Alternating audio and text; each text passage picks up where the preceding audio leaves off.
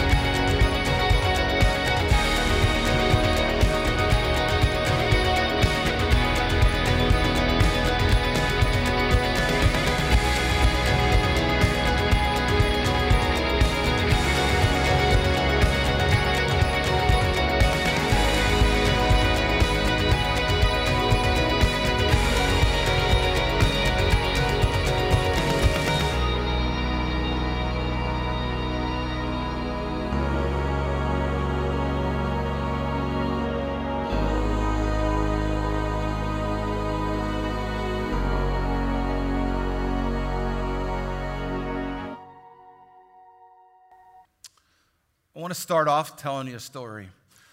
Now you need to know who wrote the story. A doctor did.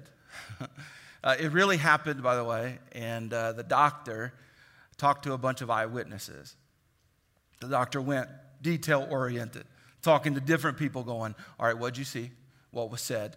Who was around? Exactly what happened. And he was so detail-oriented that he talked to tons and tons and tons of eyewitnesses of the event that I'm going to tell you about. Now, some of you think I'm actually leading up to a joke. I'm not.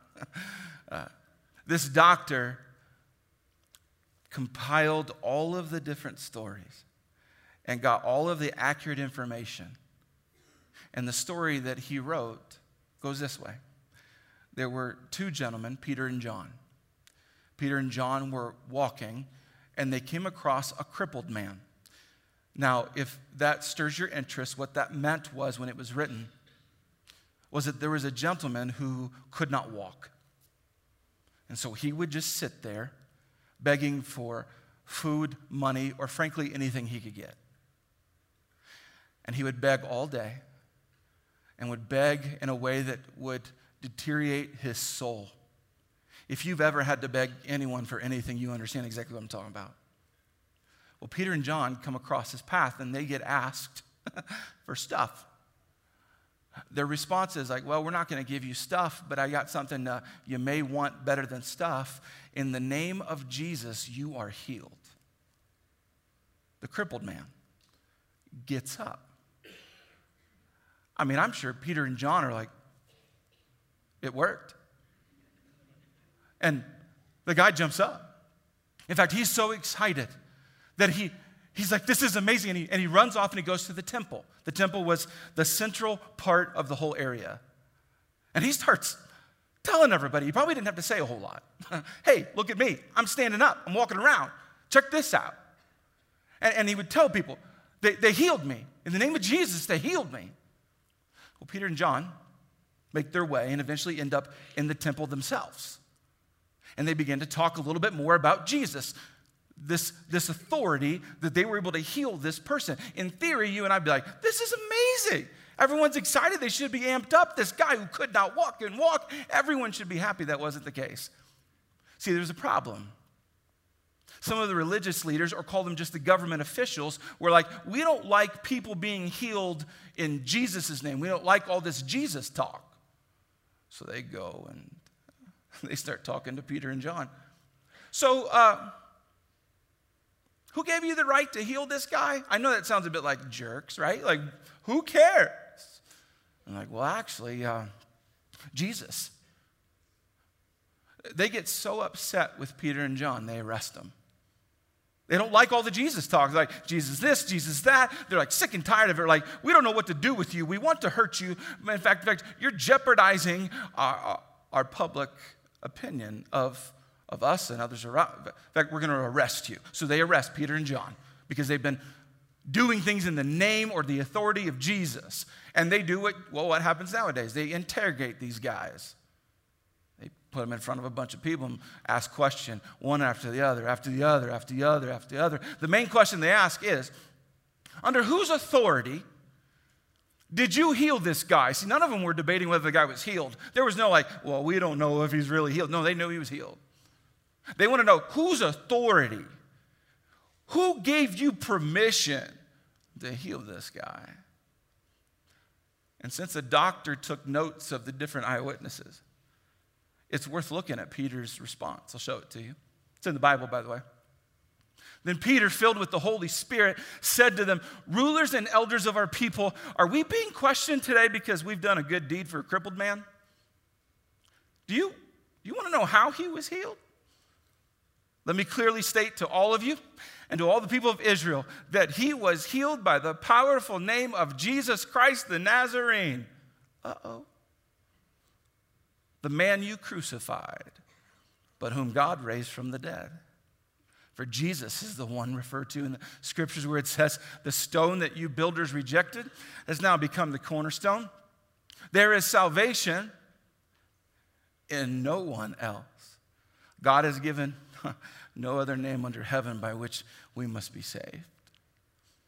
They do not seem to be pulling back their words. Now, I don't know if you've ever been arrested. Don't raise your hand. It'll get awkward. But if you ever got arrested, my guess is you might be tempted to figure out how you can get out of being arrested. In the moment, you might, what do I need to stop doing? So they get interrogated, arrested, and all of a sudden they're threatening these dudes' lives, and they're like, so whose authority? In other words, they're trying to hint under nobody's authority. That's the right answer. And Peter's like, let me amp this up. None of you can be saved except through Jesus. It appears as though Peter and John think highly of this Jesus guy, enough to risk their lives, enough to risk their freedom, enough to risk public opinion. They're in awe of Jesus. I mean, Jesus no longer around at that moment. And they're in awe of him. In fact, it messes with the religious leaders, the elders of that place. They're like, we don't even know. If we hurt these guys, well, everyone's happy about the crippled guy walking. We're going to be in trouble if we hurt these guys, arrest them for a long time. We don't know what to do with them. So we're going to put them in a talking timeout. That's what we're going to do. Since we're talking about mature adults, right? So let me show you this. This is my version of a talking timeout. So they called the apostles back and commanded them never again to speak or teach in the name of Jesus. Commanded them. Like, you better stop. In fact, you notice they don't even say, you can no longer heal crippled people. They just don't want them doing it in the name of Jesus. And some of us would be like, okay, you gonna let me go? I gotta go be back with my family? I gotta like go wherever I want to go and be about, okay, sure. In fact, you might even think it's holy to be like, I'm gonna lie right now. I don't really mean it, but I just want to get out from being arrested. But they just seem to be like, we're so in awe of Jesus. And they get asked, don't ever talk about him anymore in public. Verse 19. But Peter and John replied, do you think God wants us to obey you rather than him? That's called a rhetorical question. But I would say that if you're an honest person, you struggle with who you listen to more, God or other people. Maybe you're married to that person and they have a strong voice in your life. Maybe it's your boss, maybe it's a friend. Maybe it's just culture is the voice. This is profound. Do you think God wants us to obey you rather than him? We cannot stop. We cannot stop telling about everything we have seen and heard. Have you ever thought about something that If your life was on the line, if your freedom was on the line, have you ever thought about making a list of what you would refuse to stop? Would you be like, you know what? You can do anything to me. I'm not stopping. Someone would be like, oh, I got a long list of things I'll stop. I'll stop right then. But things that you would refuse to stop. I don't want you ever forgetting this story. It really happened. There were tons of eyewitnesses. We've got a doctor detailing everything. He was brilliant at doing this. This story really happened. The crippled guy got healed. And these two guys refused to back down from their awe of Jesus. See, that's what will help you discover what you're in awe of. Anything in your life that you're like, nope, I'm standing on this. I'm not backing down. I'm holding to this. If you've got anything like that in your life, you're in awe of it. Awe is powerful. Some of us think, especially nowadays, that the problem in this world is our government. Some of us think the problem in this world is drugs or addiction. Some of us think the problem in this world is our neighbor. Some of us think it's our close people around us. Some of us think it's culture. Some think it's inside the church, outside the church. Many people, we got our opinions about what the problem is in this world. And I would tell you, it can all be summed up. Our problem is awe. If you were to look closely enough, if you were to dive in and have probably the most difficult conversation you can ever bring upon yourself, you would begin to lean in and say, what am I in awe of, and what does that mean for me? If the word awe is new to you or just flat out weird, I'll give you a definition that we will own as a church through this whole year. Awe, an overwhelming feeling of reverence, an overwhelming feeling of admiration, an overwhelming feeling of fear, the good fear, the fear that person has power and authority. Awe is what we worship. Awe is those moments that as you're living your life, you are just like, wow. Sometimes it's when you met him or her. You're like, they're the one. Sometimes it's when you go car shopping. You're the one. It's those moments that you are so captivated that everyone around you, everything's just in silence, and all you can think about, dream about, it's that. It captivates you. Sometimes it makes you emotional. Sometimes we're in awe, sometimes, of other people's opinions. Sometimes we're in awe of a promotion, of acceptance. Sometimes we're in awe of a person, a him or her, a leader, a celebrity, where we're like, what in the world? It's you. Sometimes we're in awe of a car. Sometimes it's a house or an income or a place to live. Now, our awe moves all over the place, if you don't know that. As you started off and where you are now, you likely have switched awe. And awe is not bad if it's not just in God. In fact, I remember a motorcycle trip I took. I went to Yellowstone. Now, I don't know if you've ever been to Yellowstone, but if you went to Yellowstone, you saw this, and you were like, oh, my. When I was there, got off the bike, went up and took pictures. And by the way, I hated the pictures I was taking because they looked fake. Because it's so amazing. You're like, this looks like a stock photo. I don't know how to, you got to get yourself in the picture so everyone knows you actually were there and you didn't just go rob a stock photo. Because it's that beautiful. And I remember just putting the phone down and just, the dude I was with, we were just staring. No talking. Just like, whoa. My daughter, who's 9, loves horses. She's in awe of horses. She has a life-size stuffed horse. She asked for a horse for Christmas. She got one. It's stuffed, but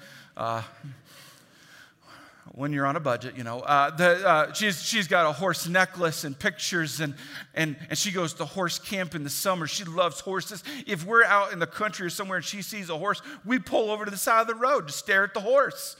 She's in awe of horses. Now, as am I, not just one horse, hundreds of horses, all packed into a car. I'll pull over to the side of the road and watch that guy. Wherever he's parked, I'm showing up taking pictures. And that's That's amazing. My wife and I lived a lot of years in Kansas. And when we go to her parents' house out in rural Kansas, one of our favorite things to do is watch the sunset. If you've ever been that part of humidity and the Midwest, you know about the lightning bugs and in the evening time, the sun setting, and really any picture you take of it is just amazing, and just watching the sunset is powerful, and you're like, whoa. Your awe will move all over the place. The reason we're having a conversation about this is what has your awe can command your heart. Your heart is so important, and whatever has your awe is telling your heart what to do.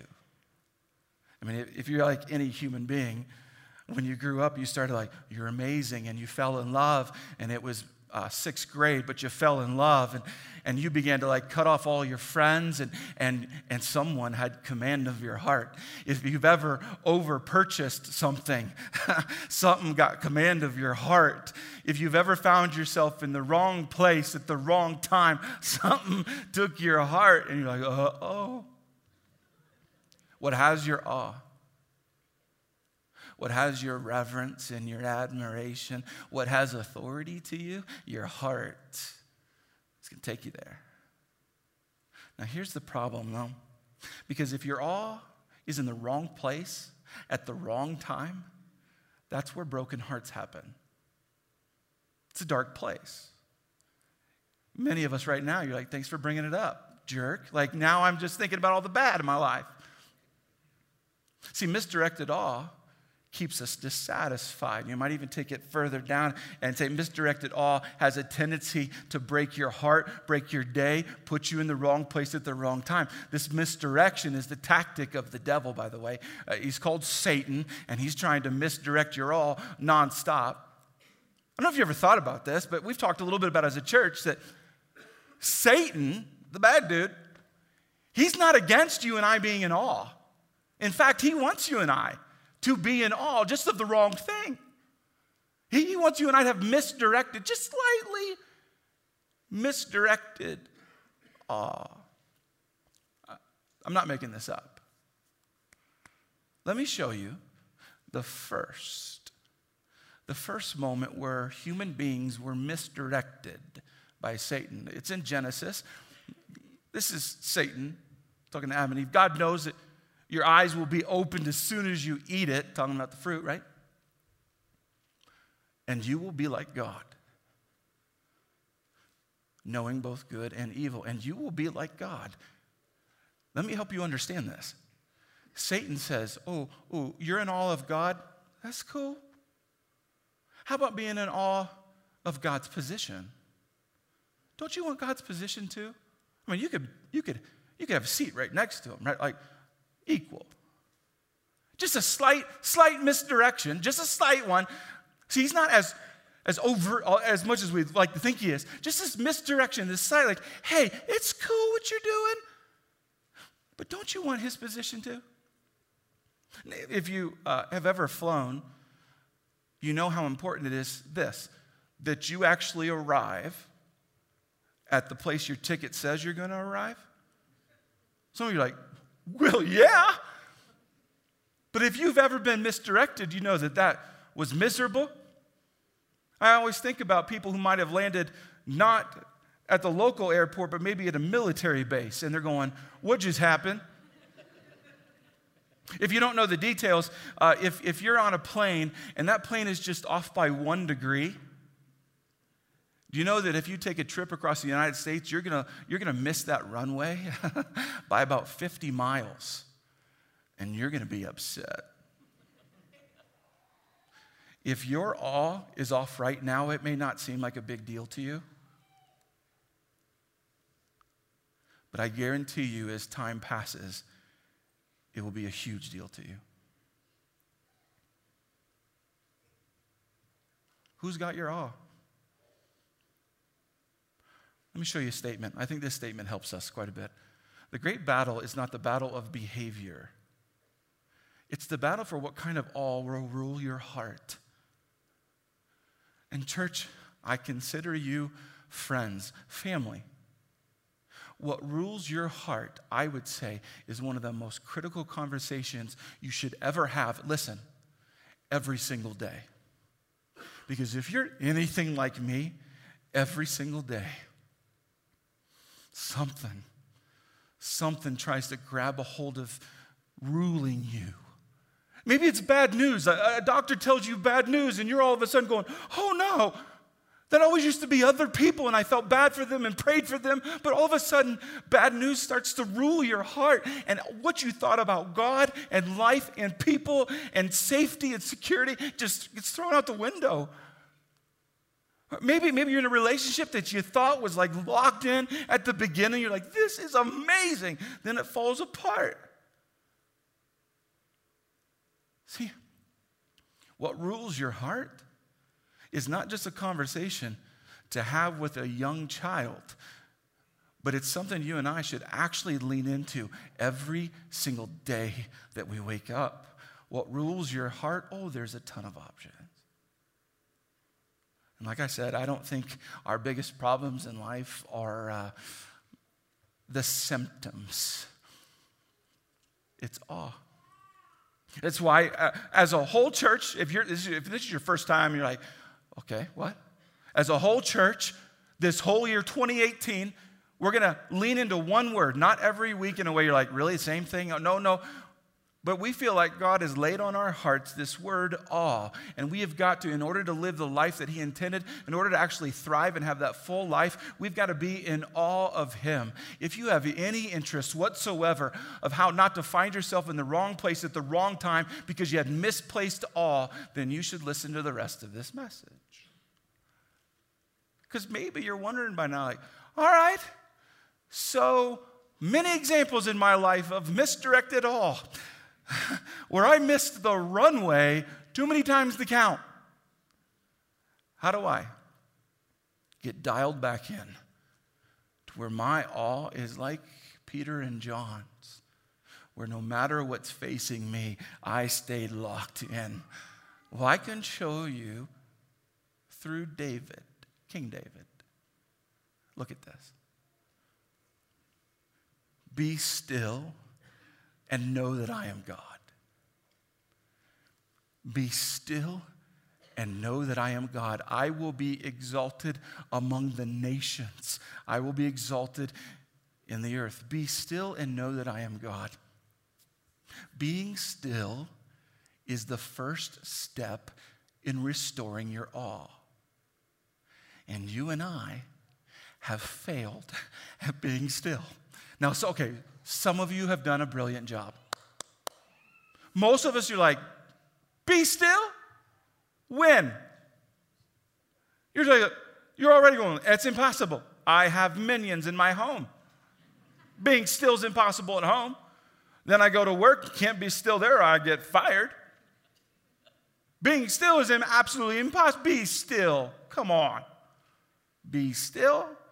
And then some of you are even further because you know who wrote this. You're like, yeah, King David wrote this. Kings can do whatever they want to do. Well, let me show you how he was still. This will help.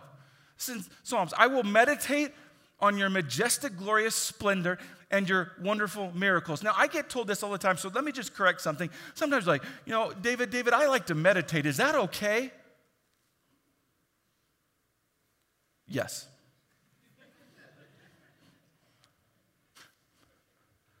As long as you're meditating on the right thing. I recommend you don't meditate on trees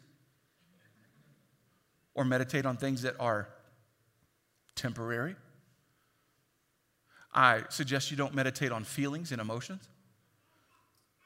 I will meditate on your majestic, God's majestic, glorious splendor and your wonderful miracles. I will meditate. Do you know that you cannot meditate in motion? You're going to be like, oh, David, I'm meditating all day long. I drop my kids off school. I'm meditating. No, you're not. You're losing your mind is what you're doing. You can't meditate and be doing 13 other things at the same time. Most of us at least have it in our brains. The idea of meditation is like, okay, it's chill. It's pretty much typically by ourselves. And King David, you got it. He's like, oh, I know how to be in awe of God. Be still. Now, someone's like, oh, that's the answer? All I got to do is be still. Fine. No, actually, you can be still and be wrong. David, let's pick on him. Great example. One time he chose to be still and just be still. He did not go to war. Kings were supposed to go to war. He said, nope, I'm not going to war. So he was still and stayed home. Saw a lady that he was tempted by and had an affair, which then eventually led to a murder of her husband. Being still right in that moment cost him dearly. Another moment, there was a rape that occurred in David's family, and it was horrible, and you would think, okay, let's prosecute, let's do something. No, he was afraid of how people would perceive it and what would happen as an outfall of that. So he's like, all right, shh, we're not going to do anything about it. We're going to be still.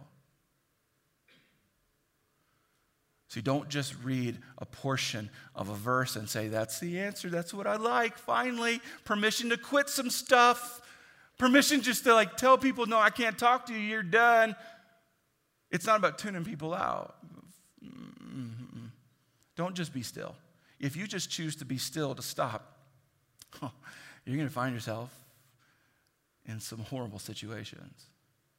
Let's finish this. Focusing on God's greatness is the most crucial part about being still.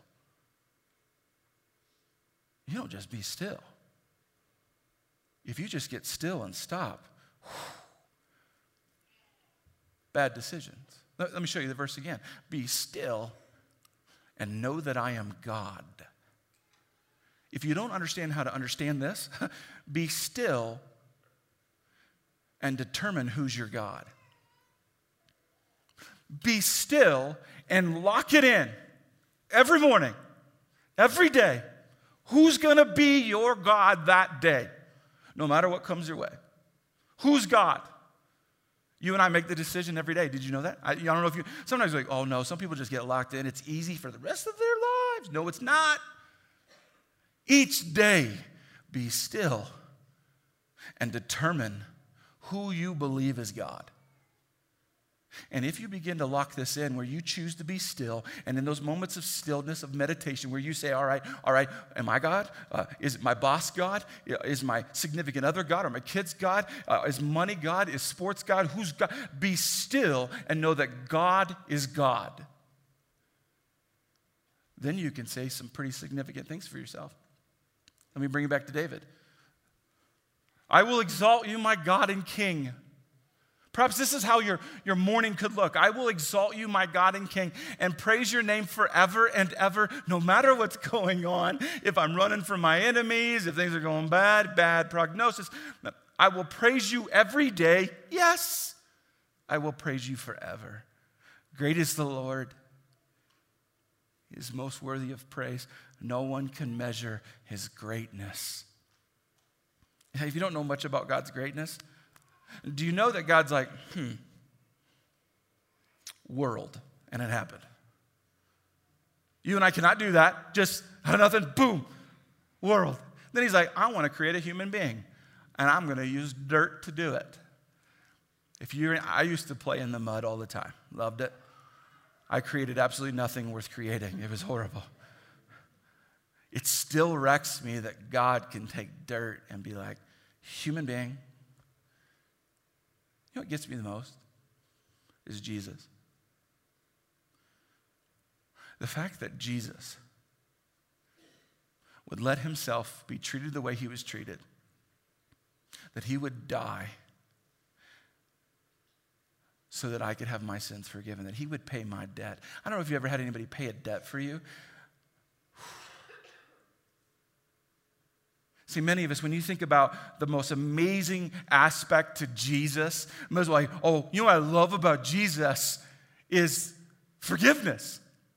You're like, it's synonymous. Jesus, he gives me second chances and third chances and fourth chances. Jesus, in fact, many of us, that's what we communicate to people. You know what the greatest thing about Jesus is his grace. Oh, he gives us grace. Grace is powerful. Oh, grace and mercy, give me some every single day. You want to know something?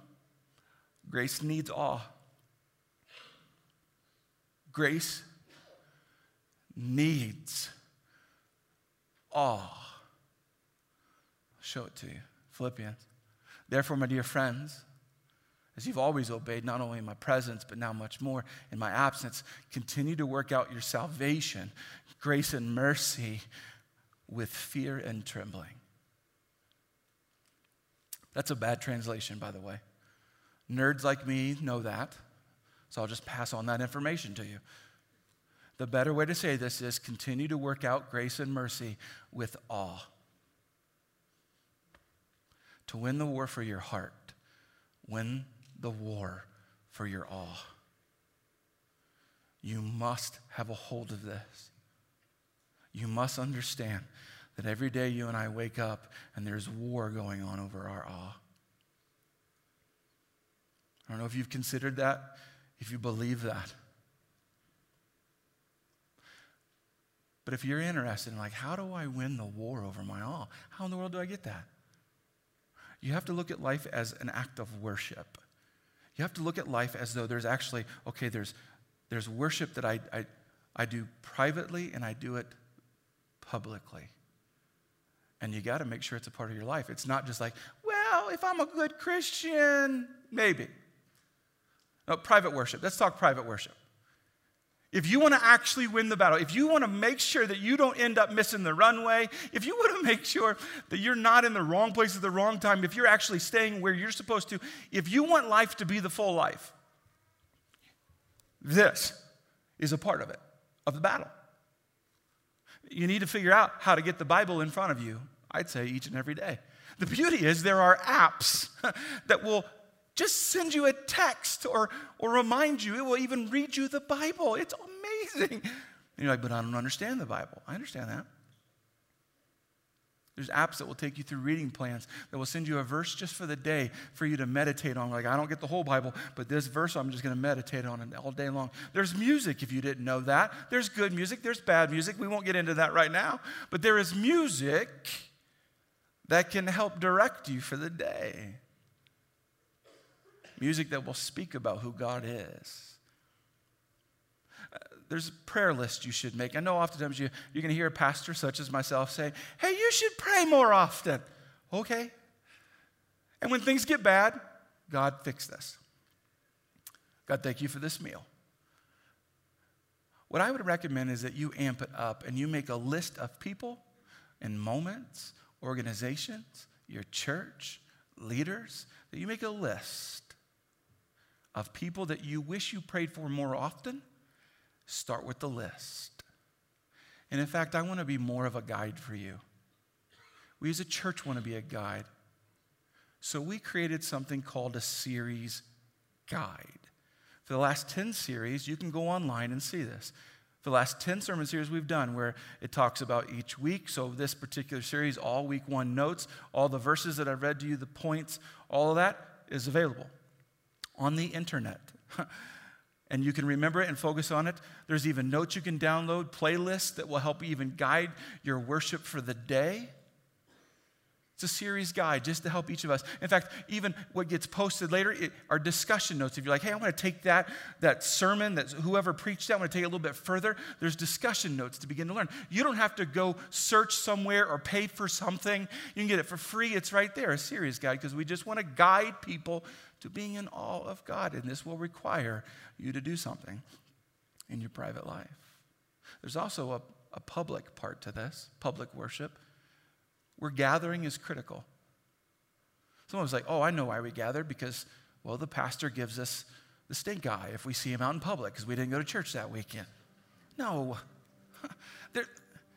Gathering is critical because community is critical. I'm fascinated that people will say, I'm not a part of church. I hate organized religion. Well, Jesus went to church, so you got to figure it out somehow. It's critical we gather. And you will not get a star on a chart if you're part of this church. It would cost too much money to put that chart together. But you need to know that if you want to have your all in the right place, you need to figure out how to gather regularly. And we sing together. You may not like to sing publicly, but at least take the words and begin to press them into your soul and learn. We gather together and learn together. We will worship together. We'll have communion together. We will be a part of critical moments together. And then don't miss one of the most important ones. Tell people You're like, but I don't know how they're going to react, David. I imagine Peter and John felt the same way.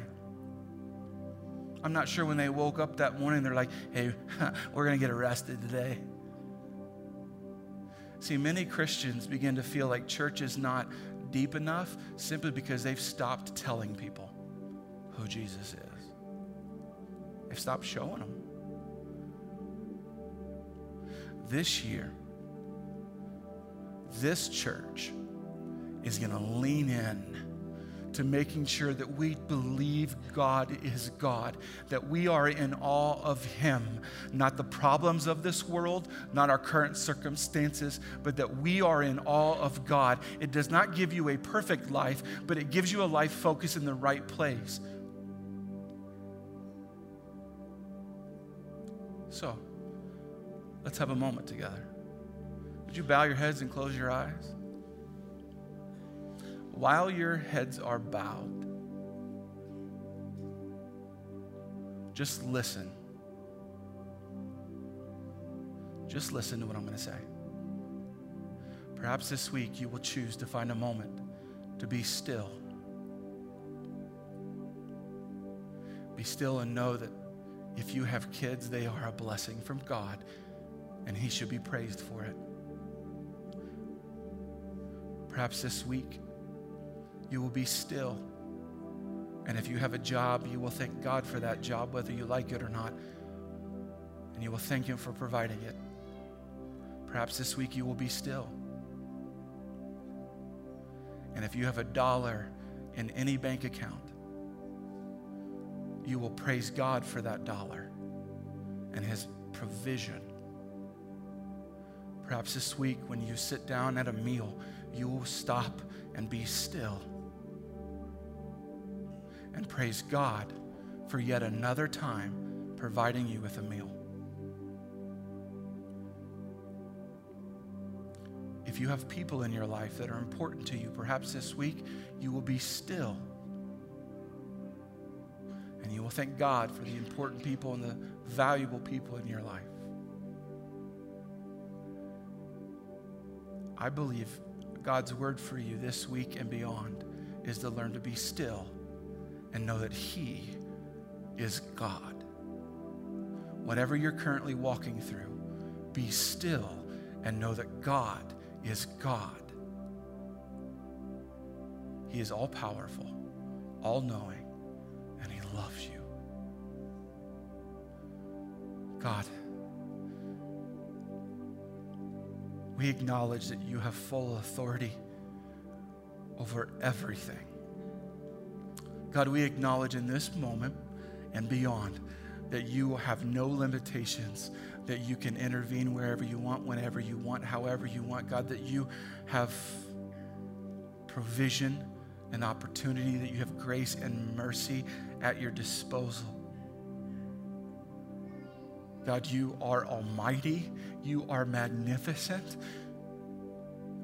And God, we confess to you right now that we do not agree with your ways all the time.